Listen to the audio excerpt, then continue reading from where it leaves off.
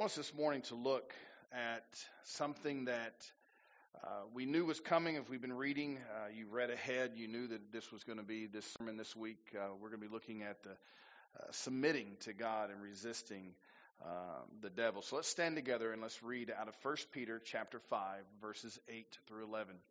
Submit to God and resist the devil. We read this and it says, "Be sober, be vigilant, because your adversary, the devil, walks about like a roaring lion, seeking whom he may devour. Resist him steadfast in the faith, knowing that the same sufferings are experienced by your brotherhood in the world. But may the God of all grace, who called us to his eternal glory by Christ Jesus, after you have suffered a while, perfect, establish, strengthen, and settle you. To him be the glory and dominion forever and ever. Amen." Father, we ask now that you would give us wisdom as we look at your word, as we look through your scripture. Father, we've got a formula here for how to defeat those moments when we are attacked by Satan. And it's not by us turning around and telling Satan to run or to flee. No, God, it is by us throwing ourselves, casting ourselves upon you, and trusting that you have already done the work. And your protection is there for us through your word and through your Son and through your Spirit. And Father, we thank you for this. In Christ's name I pray. Amen. Amen. The Bible does not say that perhaps you will be attacked by Satan. The Bible doesn't say that if it happens. The Bible pretty much says that it's going to happen. And when it happens, this is what you're to do. Now, if you listen to a lot of modern day preachers, you will hear them if you listen to them, you will hear them putting you in danger because they will tell you to turn around and you just deal with Satan like he's already defeated. Folks, let me tell you something. Satan is already defeated. I will give you that. But Christ himself dealt with Satan face to face, and he dealt with him with the word of God. And the one thing that you and I have to understand is that God's word is very, very powerful. And we have to know the word of God so that we'll be ready when we are attacked. But there are going to be some things we're going to look at. We're going to look at the words here. We're going to go really word by word instead of verse by verse as we go through this today, talking about submitting to God and resisting the devil. There's the formula here, submitting to God. So let's look at this. Let's begin here with be sober-minded. Be sober-minded, self-controlled. All right? Of sound mind, not all over the place, to have that mind of Christ, to be fixed upon the Father's will, to be fixed upon what God has called you to do. Here's the problem that we have in our modern churches. Who in here is very, very busy? You have a lot of things that you have to do. Anybody? Just raise your hand real quick if you're super busy. All right? How many of you have taken that busy life and now you've added to it by adding all the extracurricular activities that you could possibly find for your children?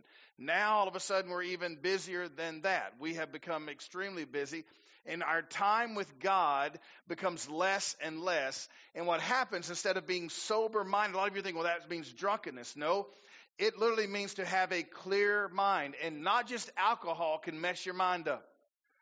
All the activities in the world can mess your mind up. How many of you have ever been so busy that you forgot you had something to do somewhere else and you missed the appointment? Right? It's not just old people. I hear it all the time. Old people say, I'm getting forgetful. Listen, we've been forgetful our whole life. It has nothing to do with age. It has to do with how much time that we have on our hands. We are so busy. And if we don't write every little detail down, we're going to forget something. I recently had something planned, and it was just a great deal for us to do as a family. As my wife and I got to go and do this, and the week before we were to leave, I got the phone call. Now, don't forget, this weekend's the wedding. I said, what? They said, yeah, you remember 3 months ago we talked about this. We've been getting ready for this. And I was like, oh, man. So I spent one day of my so-called vacation on the road doing a wedding and then turning around and coming back. And you know whose fault it was, right? It was Satan. No. My mind was so cluttered with so many different things that I forgot to put it on the calendar. I knew it was there. I knew that it was there. No questions asked. I knew that it was coming up, but I had so much stuff going, and my mind was torn in 30,000 different directions, or pulled in 30,000 different directions, and I was not single-minded. Being sober-minded means that your mind is set on the things of God, that you have self-control. How many in here have self-control issues? Be honest. Don't lie. Anybody? Yeah? Okay, good. If your spouse didn't raise their hand, go ahead and do it for them. Self-control issues are, some of y'all were really good. You controlled your hand from going up. But the truth is we all struggle with things, right? We have some self-control issues. There are times when we have that one thing where we just, I just get angry all of a sudden, or maybe over here I've got too much going on, so I throw everything aside and I become singly focused on the wrong thing because I don't have good self-control. Self-control has to do with your spiritual life. Do you have a quiet time? Do you spend time with God? Do you pray throughout your day? Are you constantly looking for opportunities to share the gospel? That's being sober-minded. That's being self-controlled. That's being of sound Christian mind, not all over the place, but the mind of Christ. 2 Timothy 1:7, listen to what it says. For God has not given us a spirit of fear, but of power and of love and of a sound mind. Christians should have a sound mind. We should have ourselves where we are trained, where we are good to go, where our mind is under control. Our life is self-controlled. 1 Peter 1:13 says, therefore gird up the loins of your mind. You got to pay attention to what's happening in your life. You've got to pay attention to what your eyes see, because whatever your eyes see, your mind suddenly is taken over. He says, therefore gird up the loins of your mind, be sober, and rest your hope fully upon the grace that is to be brought to you at the revelation of Jesus Christ. You have to have that sober mind. You're girding up. You're pulling up. They would gird up. They would grab their robes, and they would be ready to run. And they would gird that up in their hands, and they would begin to run freely. But if they left it down, they didn't pay attention, they would trip and they would fall. That is the picture here. You better pay attention to what you put before you. You better pay attention to what's in your mind, what you're thinking. Because, folks, if we are thinking on things of the world, we are going to trip and fall in this life. We are to be sober-minded. 1 Peter 5:6, therefore humble yourselves under the mighty hand of God, that he may exalt you in due time. How do I become sober-minded? I humble myself before God. I admit that he is all that matters to me. He is all that I can think about. Folks, when we become that person, God takes care of everything else. One of the things that we try to get our daughter to understand, so important to us, sweetie, we love you, but if you're going to seek out a man, you better seek out God first. Because Satan is really good at sending you the wrong person. Dressed up really nice, looking really good, making all the right speeches, but in reality, not even close. Not even close to the right person. We need to humble ourselves, seek God first, have a sober mind towards God, the mind of Christ, single-mindedness. If you struggle with your quiet time, you don't have a single mind. You don't have the mind of Christ. If you struggle reading and praying, then you do not have that mind that God has given you. You say, well, I have a hard time understanding. Doesn't matter. Stay focused. Train yourself. We talked about this a few weeks ago, training. How many of you can run down without stopping to the stop sign down here at 359, turn around and come back? And I found out it wasn't very many of us. Not me. No. Definitely not me. But Noah, you could do it, right?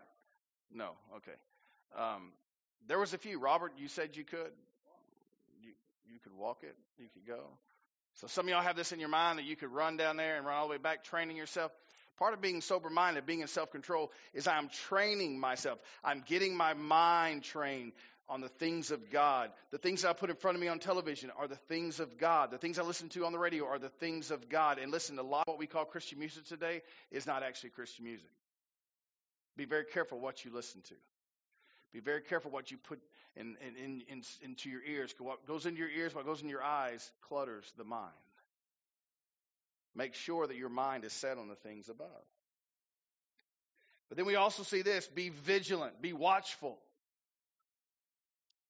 Be vigilant, be watchful. Listen, when a person is hunting, if they're up in the stand, and if any of you have ever hunted, you know what I'm talking about. You don't want to take if you really want to kill something, you don't want to take somebody who doesn't know how to be still, right? You don't want to take somebody who doesn't understand the idea of watching for things. Right? Who in here has taken a child or a spouse hunting and you realized, I got to train them or I can't take them anymore? Anybody ever done that? Okay. You're pointing at your wife there. Do you like to talk a lot to him? Typical thing right there. Yeah, been there, done that, got the t-shirt. My wife doesn't hunt with me anymore. She swears it's because of her. I don't want to go anymore. I don't want to kill poor little Bambi. The reason, the truth is, she just doesn't want to sit in the stand that long with me and be bored to tears. That's the real truth. But when you're going out and you're watching, you're vigilant, you're watching for every little thing to move. You're looking, you're seeing. And a lot of times, if you're not careful, you'll actually miss a great opportunity because you didn't see it. You weren't being watchful. You weren't being vigilant. The same idea here. You have to be watchful because the devil is constantly on the attack. How many of you have ever kind of gotten relaxed and found out that once you're relaxed, that's when the devil can do his best work? Once you kind of think, man, I can relax, everything is done, I can calm down, and the next thing you know, you have fallen into the trap of Satan. Why? Because you quit watching. You quit paying attention. Brian, you have a lot of stuff there in Virginia where you farm and you do stuff. You have to watch that because you got to know when it's ready, right? But if you're not paying attention, you can lose an entire crop in just a matter of a couple of days, correct? It doesn't take much. You have to be watchful. You have to be mindful. You have to pay attention. You have to be vigilant. Our mindset is we have to see what God is doing. We also have to see what Satan is doing. We have to pay attention. Mark 13:35 says, watch therefore, for you do not know when the master of the house is coming, in the evening, at midnight, at the crowning of the rooster, in the morning. We understand here that at any moment, Christ could return. Well, listen, you also have to be mindful of this. At any moment, Satan could attack. And I promise you, I give you my word, that Satan has already got a plan against you. He doesn't work alone, folks. The demonic forces that are in this earth, that are on this earth, the evil, Satan himself, the prince of this world. This is his home. This is his domain. And he is working against you because you are a believer. You have to be mindful. You have to be watchful. You have to be vigilant, constantly looking around, checking on things. That doesn't mean you have to live in absolute fear. No, you have to pay attention. Remember, Satan, listen to me, is still under the authority of God. Read Job. When God calls for everybody to come, even Satan has to show up. But Satan, in his mind, still believes that he will overthrow God in the end. And that's why he wants to overthrow the church now. If he can come in and attack you when you get relaxed, when you get settled, when you quit being vigilant and watchful, he will come in and he can destroy a church just like that. He can destroy your life just like that. Think about how many marriages have been destroyed because a man or a woman wasn't vigilant. They weren't watchful. Satan came in and planted a seed of adultery within their heart, a seed of lust within their heart, or maybe just a seed of boredom. A lot of people tell me, I'm not in love with my spouse anymore. What happened? I'm just bored. But what are you doing to change that? What are you doing to fix that? Folks, Satan works very, very good. Children, listen to me. You young people, Satan puts in your mind that your parents know nothing. And so when we turn into teenagers, if we still think our parents know nothing, now we become defiant, we're rebellious because we don't respect our parents, because Satan has convinced us that they just don't understand us. I got news for you. It wasn't that long ago that your parents were your age. It's just the truth. Some of y'all may not like this, but it was just like yesterday when I was 15. I'm 48 now. But I can tell you, I remember what it was like at 15. I wanted to drive so bad. I wanted the keys to the car. I couldn't wait to get to go.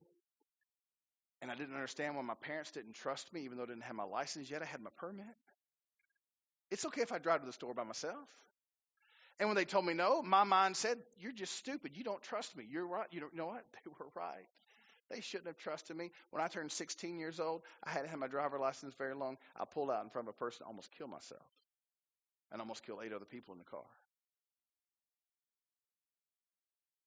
Your parents know a whole lot more than you think they do. They are trying to keep you safe.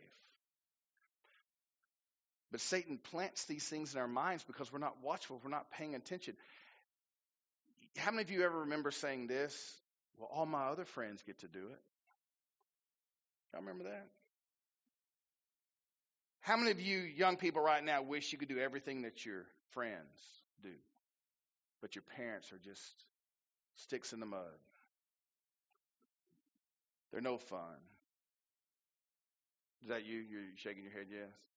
I won't tell your mom that you said that, Micah. It's okay. But in all honesty, it's just crazy when we begin to think about these things. You didn't hear that, did you? So you're good. All right. She wasn't paying attention. I'll talk to her husband about that after service. Here's reality, though. Here's the truth. Here's where we're at. We have things planted in our minds, planted in there. We're not watchful. We're not vigilant. But I promise you, whatever the kids are going through that you think is so much fun, if you're like me and you lose a number of your classmates because their parents didn't have their hand on them, you suddenly look back and realize in life, man, my parents did care enough to say no to me. Don't let Satan come in and split you from your parents. He is good at this. You need to be watchful, mindful. And when you begin to loathe your parents, Satan has a hold of your heart. Be very careful. 1 Thessalonians 5:6 says, therefore let us not sleep as others do, but let us watch and be sober.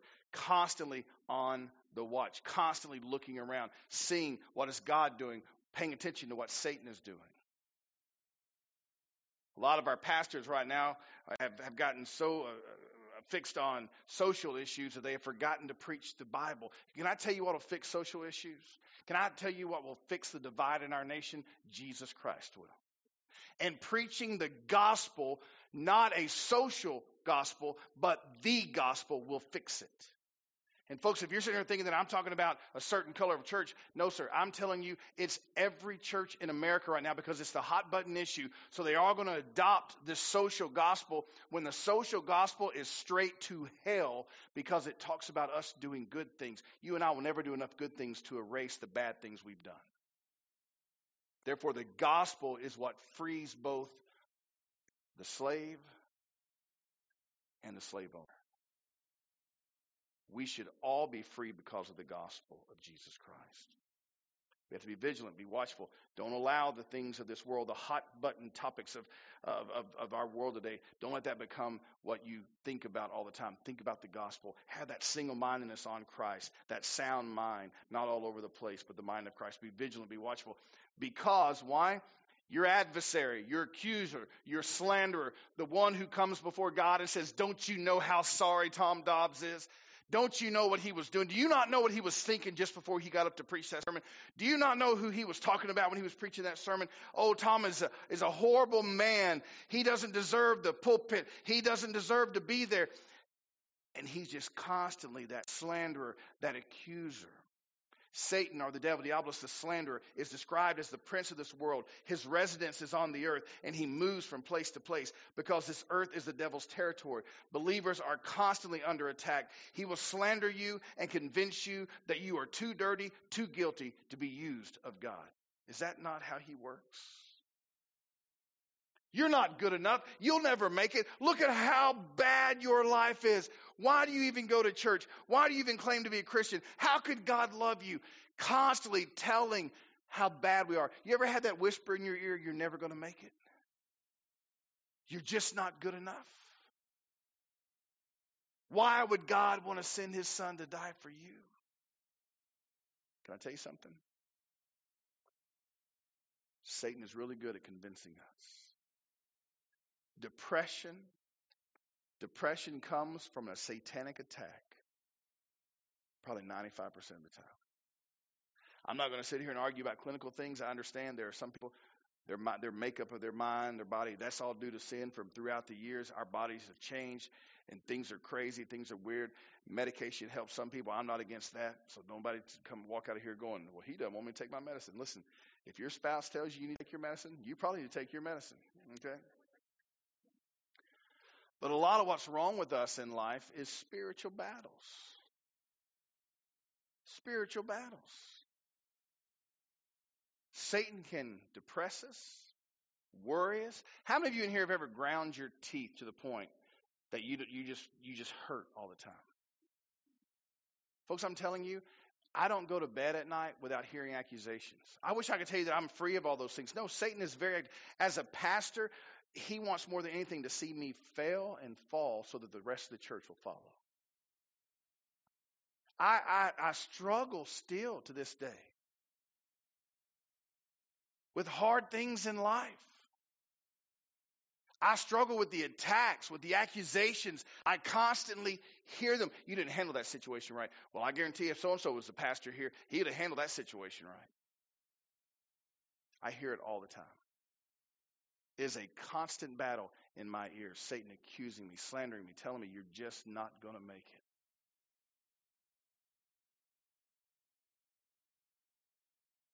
How good is Satan at slandering you? How good is he at accusing you?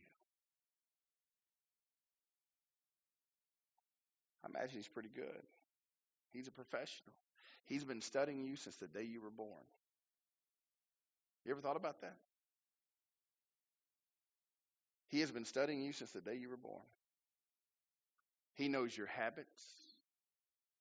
He knows your wants, your likes and your dislikes. He knows your weak points. Anybody in here know your weak points? Be honest. How many of you know in this area of my life I struggle, right? Let me tell you something. Satan knows that too. And when we finally think we've got it figured out, what does Satan do? We've quit watching. What does Satan do? He somehow brings that thing back in our life. It's like a drug addict who's been freed for 10 years. Everything's going great. Everything is great. One day he loses his job. He comes home and he and his wife have an argument. He knows he needs to turn to God, but what does he do? 10 years down the road, hadn't touched the stuff in 10 years. Hadn't even thought about it hardly in 10 years. And then what happens? What happens? Satan does his best work. And what the church does at this point is with people like this, we look at them, well, we knew that was coming. Yeah, you know why you knew it was coming? Because you've been there too. What you forgot, though, is to go back and restore the one who has messed up.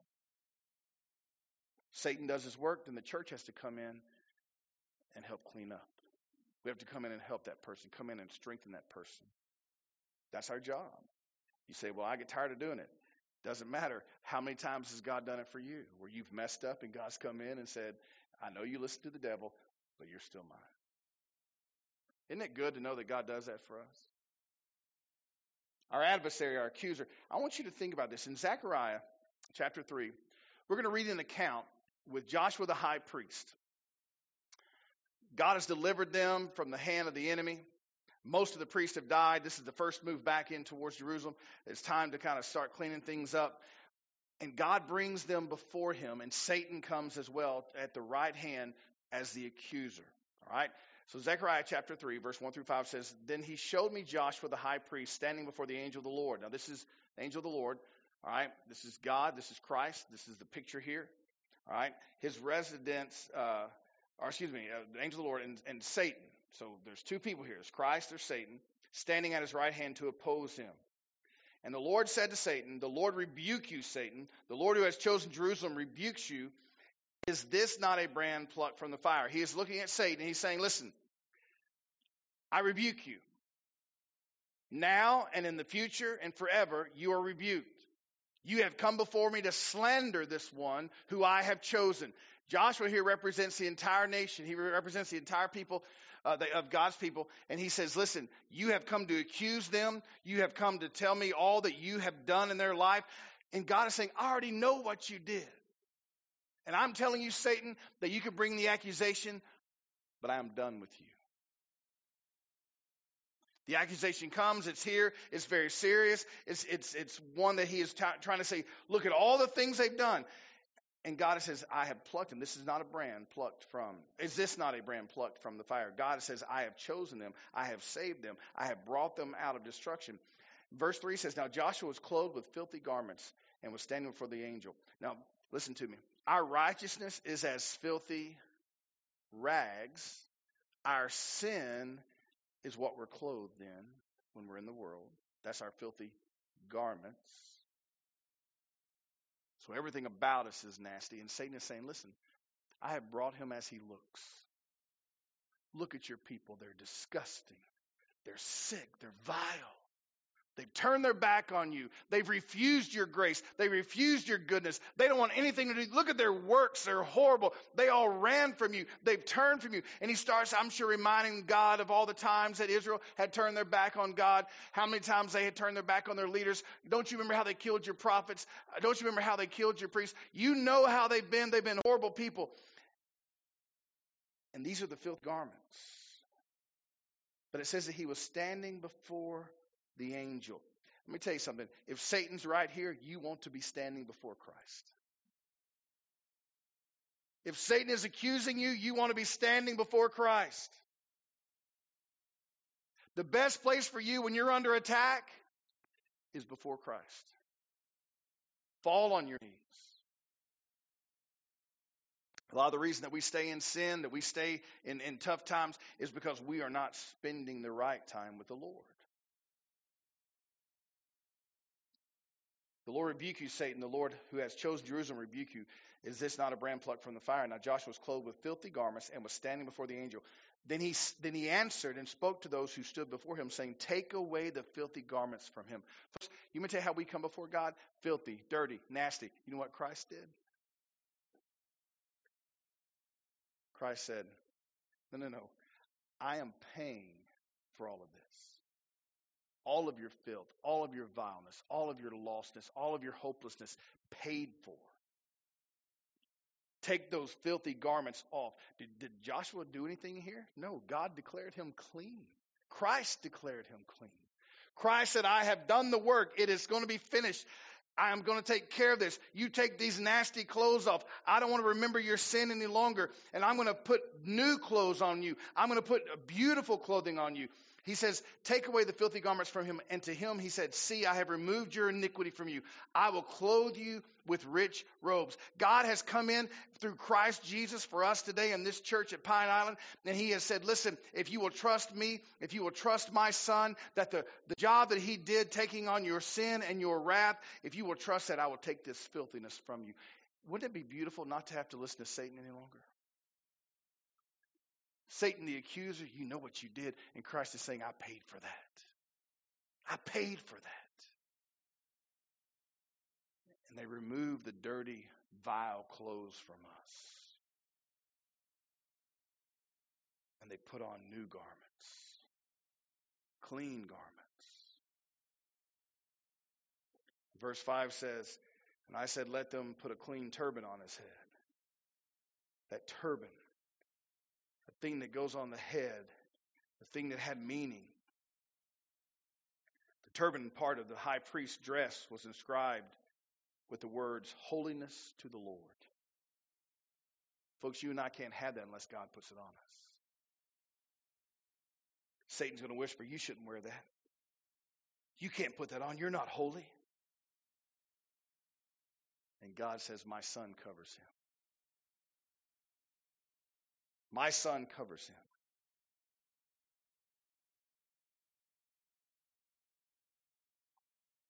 Zacharias joined the scene calling for this because it strongly symbolized that Israel's priestly place with God was restored.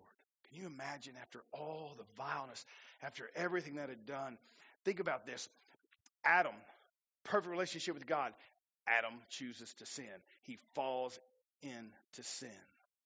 Cain, not very far into the future from Adam's beginning, we have Cain, and he kills his brother Abel. Then we have Noah and the flood, and things are starting over. And then right after that, we see sin back again. And as sin comes into the world again, then we see a split, the Tower of Babel. After the Tower of Babel, the world scattered across, and the world begins to fill. And as we know, it becomes a vile place. By the way, that's where we're living today, in a very vile place. God chooses his people. Through Abraham, his people fall into sin. They get into slavery in Egypt. God goes in and gets his people out of Egypt with Moses, and the people don't like the leadership of Moses, so they begin to rebel. Yet God brought them out anyway, protects them. Cloud by day, fire by night. The people rebel. They rebel. They rebel. Have you ever noticed the history of Jerusalem, of Israel? Have you ever noticed that? What do they do all the time? They just rebel. You notice the history of Christianity?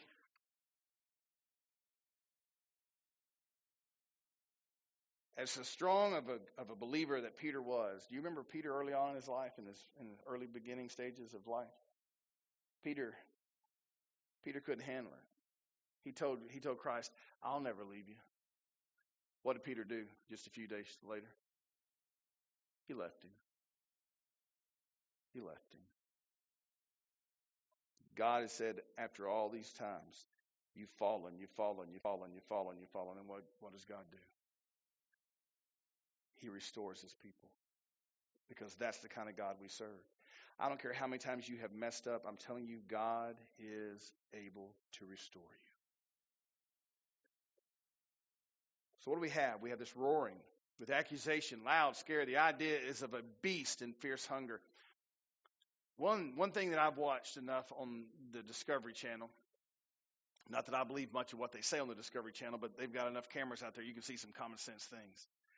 A lot of times when a big lion begins to roar, all the little animals will get up and they'll start running. But there's usually that one animal that just wants to sit there, lay there, and hide because he's in fear of the roar. Well, that's what the lion wanted. And so what the lion is doing is he's roaring, he's being loud, he's ferocious, he sounds bad. And what is happening at that moment is he is looking for the weakest link, because if he can find the weakest link, he's got an easy meal. That's why we have to be watchful. That's why we have to be single-minded. That's why we have to be a people who understand that our accuser is there, but Christ stands before us. He's roaring. He's looking to destroy you. He's looking to devour you. You know who else is a lion? Christ is also called a lion. One came to conquer sin, and one came to devour you with sin. Folks, I'm telling you, Satan is very real. And he is looking to destroy your life. He is looking to make you fall to the point that you feel that you can no longer serve God. So what are we supposed to do? Well, you're to resist him. You're to resist him, the Bible says. Let me read this again. Resist him steadfast, verse 9, 1 Peter 5. Resist him steadfast in the faith, knowing that the same sufferings are experienced by your brotherhood in the world. Listen, you're not the only person under attack. You're not the only person who has made mistakes. You're not the only person who has fallen. Even as a believer, you're not the only person to fail. We're all under attack. We're all struggling in this life. But how do we do this? How do we make this work? He says, therefore, submit to God. Resist the devil, and he will flee from you. What's the first step in resisting the devil? Submitting to God. Submitting to God, turning everything over to him, trusting him alone, throwing yourself. Listen to this. If you do not cast yourself on God, Satan may gain an advantage over you. Be alert and resist him, firm in your faith. After you have suffered for a little while, God will restore you. But listen, we're all going to suffer. That is why I'm telling you, if as a believer you have never suffered for your faith, then you will have no evidence standing before God that you even belong to him. As a matter of fact, what you will hear from God at that moment is, depart from me, you worker from iniquity, for you never knew me. I'm telling you, a believer cannot be silent. They have to share the gospel. So again, I'll say the same thing I've said over and over and over again in this pulpit. If you are a believer and been a believer for years and you've never shared the gospel, you're not a believer. How can you be a believer if you've never shared your faith? A believer is sold out to God. A believer is one who fully believes and trusts. And I have had people get up and walk out of this church and never come back because they said, I condemn them to hell. No, I don't condemn you to hell. Your actions condemn you to hell. Your lack of faith condemns you to hell. Your inability to stand up and share the gospel is what condemns you to hell. A believer cannot keep their mouth shut. Can somebody please amen that? Well, that sounded really good. It breaks my heart to know that there are people who claim to be Christians who keep their mouths shut. Folks, if there was a fire coming across right here, right now, and I saw that outside, and I saw that it was coming from every side, and I didn't warn you that there's a fire coming, am I much of a pastor? And yet hell is coming for you. And hell is coming for your family. And hell is coming for your friends. And if you have the ability to keep silent, then you're not much of a family member and you're not much of a friend. I'm telling you, if you're truly sold out and born again, you cannot keep your mouth shut about Jesus Christ.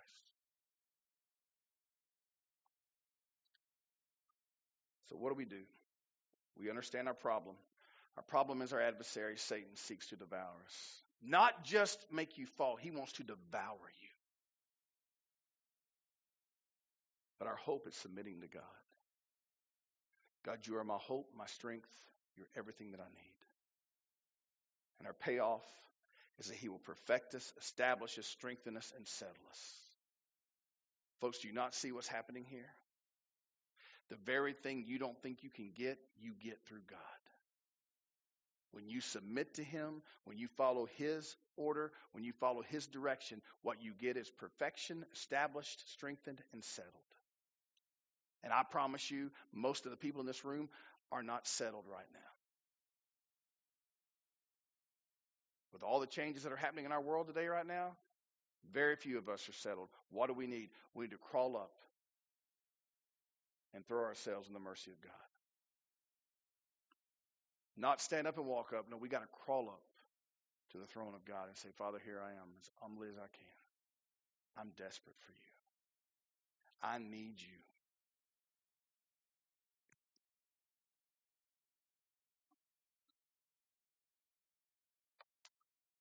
We're at that time in our life, especially for people my age. I'm almost 50. And I'm looking at my life and I'm going, what in the world have I really done? What have I really done? Oh, I've pastored some churches. I've baptized some people. I've seen some people come to faith. But I'm going to tell you the hardest part for a pastor is I've also seen many, many people come in the door and turn around and walk out and never come back. I've watched them get baptized and never darken the door again. What have I really done? What have you really done? What difference have you made in this life? Has Satan convinced you that you'll never be able to lead somebody to Christ? Don't lie. Don't let him lie to you. Folks, if you're a believer, share your story. And what is your story? Christ is your story. Share Christ. Share Christ. The world needs Jesus. Not social justice. Jesus. Father, we thank you that you love us. We thank you that you have set us apart. We thank you, Father, that there is work to be done. But God, I'm asking and praying and hoping this morning that every single person in this room, that they will understand that if they have truly put their faith in you, then they need to go out and they need to understand that Christ has made them well. He has clothed them in righteousness. And what they have to do is become single-minded, fixed upon Christ, quit watching the crud on TV, quit putting things in their ears they don't need to listen to, and to start staying focused on you. And they need to start sharing the gospel, the good news of Jesus Christ. Satan has convinced us that we're no good. He has convinced us that we are sorry. And if we're to live on our own, he's exactly right. We are no good. We are sorry. But in Christ, we have been made whole. Yes, I fall. But Christ's hand is extended to me to get me back up. Lord God, if we're fallen today, we raise our hand to your Son. We fall on our knees and we ask him to help us up. We humbly come before him and say, Father, we're under attack and we need you. And we trust that your Son will lift us up as we humble ourselves. And we confess that we're weak. And we confess that What comes out of our mouth may be vile. What we put in front of our eyes may be no good. What comes into our ears should not be there. God, we want to make a difference. We trust in your Son. And Satan, the accuser, will be told, I've had enough of you. And he will be cast away from us at that moment. And we will be in the presence of Almighty God, ready to serve, ready to stand, ready to share. Lord God, change us today. We pray this in Jesus' precious and holy name.